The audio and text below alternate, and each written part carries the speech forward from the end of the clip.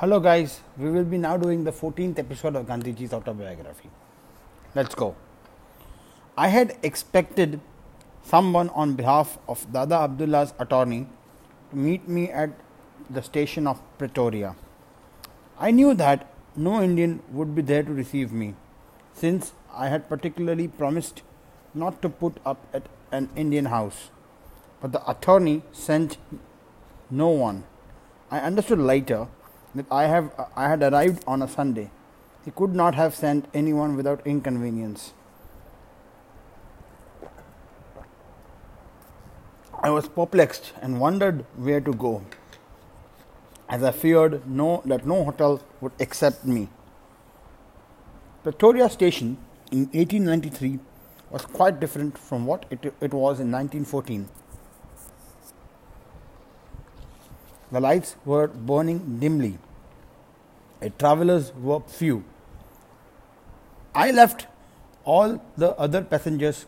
I let all the other passengers go, and thought that as soon as the ticket collector was fairly free, I would hand him my ticket and ask him if he could direct me to some small hotel or any other such place where I might go. Otherwise, I would spend the night at the station. I must confess, I shrank from asking him even this, for I was afraid of being insulted. The station became clear of all passengers. I gave my ticket to the ticket collector and began my inquiries. He replied to me courteously, but I saw that he could not be of any considerable help. But an American Negro was standing nearby, broke into the conversation. "I see," he said, "that you are an utter stranger here, without any friends. If you will come with me, I will take you to a small hotel of which the proprietor is an American who is very well known to me. I think he will accept you." I had my own doubts about the offer, but I thanked him and accepted his suggestion. He took me to Johnston's Family Hotel. He drew Mr. Johnston aside to speak to him, and the latter agreed to accommodate me for the night on condition that I should have my dinner served in my room. "I assure you," he said, "that I have no colour prejudice, but I have only European custom, and if I allow you to eat in the dining room, my guests will be offended and even go away." "Thank you," I said, "even for accommodating me for the night. I am now more or less acquainted with the conditions here, and I understand your difficulty. I don't mind your serving the dinner in my room. I hope to be able to make some other arrangements tomorrow." I was shown into a room where I now sat, waiting for the dinner and musing, as I was quite alone. There were not many guests in the hotel, and I had expected the waiter to come very shortly with the dinner. Instead, Mr. Johnston appeared. He said, "I am ashamed of having asked you to have your dinner here. So I spoke to the other guests about you and asked them if they would mind you having the dinner at the dining table. They said they had no objection, and that they did not mind your staying here as long as you liked. Please, therefore, come to the dining room, if you will, and stay here as long as you wish." I thanked him again, went to the dining room, and had a hearty dinner. The next morning, I called on the attorney, Mr. A. W. Baker. Abdullah Seth had given me some description of him, so his cordial reception did not surprise me. He received me very warmly and made kind inquiries. I explained all about myself.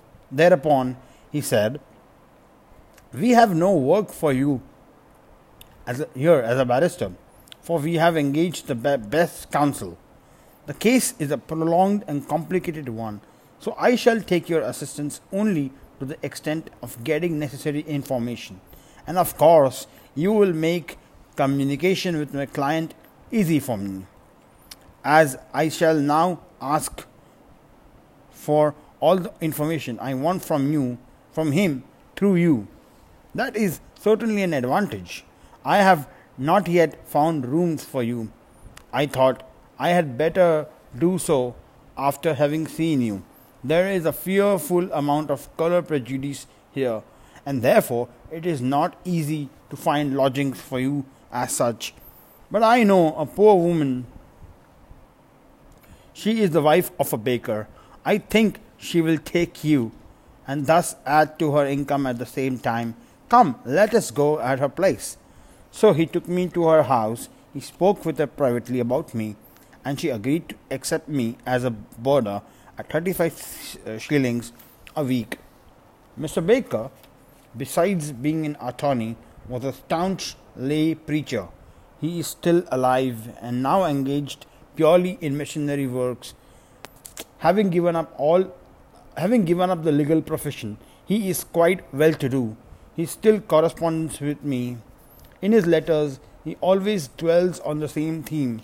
He upholds the excellence of Christianity from various points of view and contends that it is impossible to find eternal peace unless one accepts Jesus as the only Son of God and the Savior of mankind. During my very first interview, Mr. Baker ascertained me my religious views. I said to him, I am a Hindu by birth, and yet I do not know much of Hinduism, and I know less of other religions. In fact, I don't know where I am and what is it and what should be my belief. I intend to make a careful study of my own religion and, as far as I can, of other religions as well. Mr. Baker was glad to hear all this and said, I am one of the directors of the South Africa General Mission. I have built a church at my own expense and deliver sermons in it regularly. I am free from color prejudice. I have some co-workers, and we meet at 1 o'clock every day for a few minutes and pray for peace and light. I shall be glad if you join us there. I shall introduce you to my co-workers who will be happy to meet you, and I dare say you will also like their company. I shall give you, besides, some religious books to read, though of course the book of books is the Holy Bible, which I would specifically recommend to you. I thanked Mr. Baker and agreed to attend the 1 o'clock prayers as regularly as possible.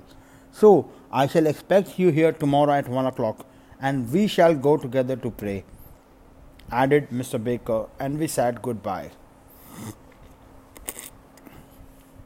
I had little time for reflection just yet. I went to Mr. Johnston, paid the bill, and removed to the new lodging, where I had my lunch. The landlady was a good woman. She had cooked a vegetarian meal for me. It was not long before I made myself quite at home with the family. I next went to see the friend to whom Lord Abdullah had given me a note. From him I learned more about the hardships of Indians in South Africa. He insisted that I should stay with him. I thanked him and told him that I had already made arrangements.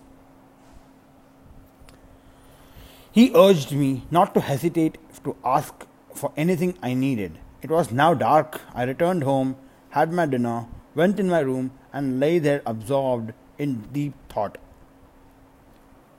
There was not any immediate work for me. I informed Abdullah Seth of it. What I thought can be the meaning of Mr. Baker's interest in me? What shall I gain from his religious co-workers? How far should I undertake the study of Christianity? How was I to obtain literature about Hinduism? And how was I to understand Christianity in its proper perspective without thoroughly knowing my own religion? I could come to only one conclusion. I should make a dispassionate study of all that came to me and deal with Mr. Baker's group and as God might guide me. I shall not think of embracing another religion before I had fully understood my own. Thus musing, I fell asleep. The next day, at 1 o'clock, I went to Mr. Baker's prayer meeting. There, I was introduced to Miss Harris, Miss Gabb, Mr. Coates, and many others. Everyone kneeled down to pray, and I followed suit. The prayers were supplications to God for various things, according to each person's desire. Thus, the usual forms were for the day to be passed peacefully, or for God to open the doors of the heart. A prayer was now added for my welfare. God, show the path to the new brother who has come amongst us. Give him, Lord, the peace that thou hast given us. May the Lord Jesus, who hath saved us, save him too. We ask all this in the name of Jesus. There was no singing of hymns or other music at these meetings. After the supplication of something special every day, we dispersed, at each going to his lunch, that being the hour for it. The prayer did not take more than 5 minutes.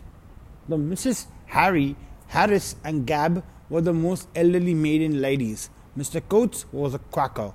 The two ladies lived together, and they gave me a standing invitation to 4 o'clock tea at their house every Sunday. When we met on Sundays, I used to give Mr. Coates my religious diary for the week and discuss with him in the books I had read and the impression they left on me. The ladies used to narrate their street experiences and talk about the peace they had found. Mr. Coates was a frank-hearted, staunch young man. We went out for walks together, and he took me to other Christian friends.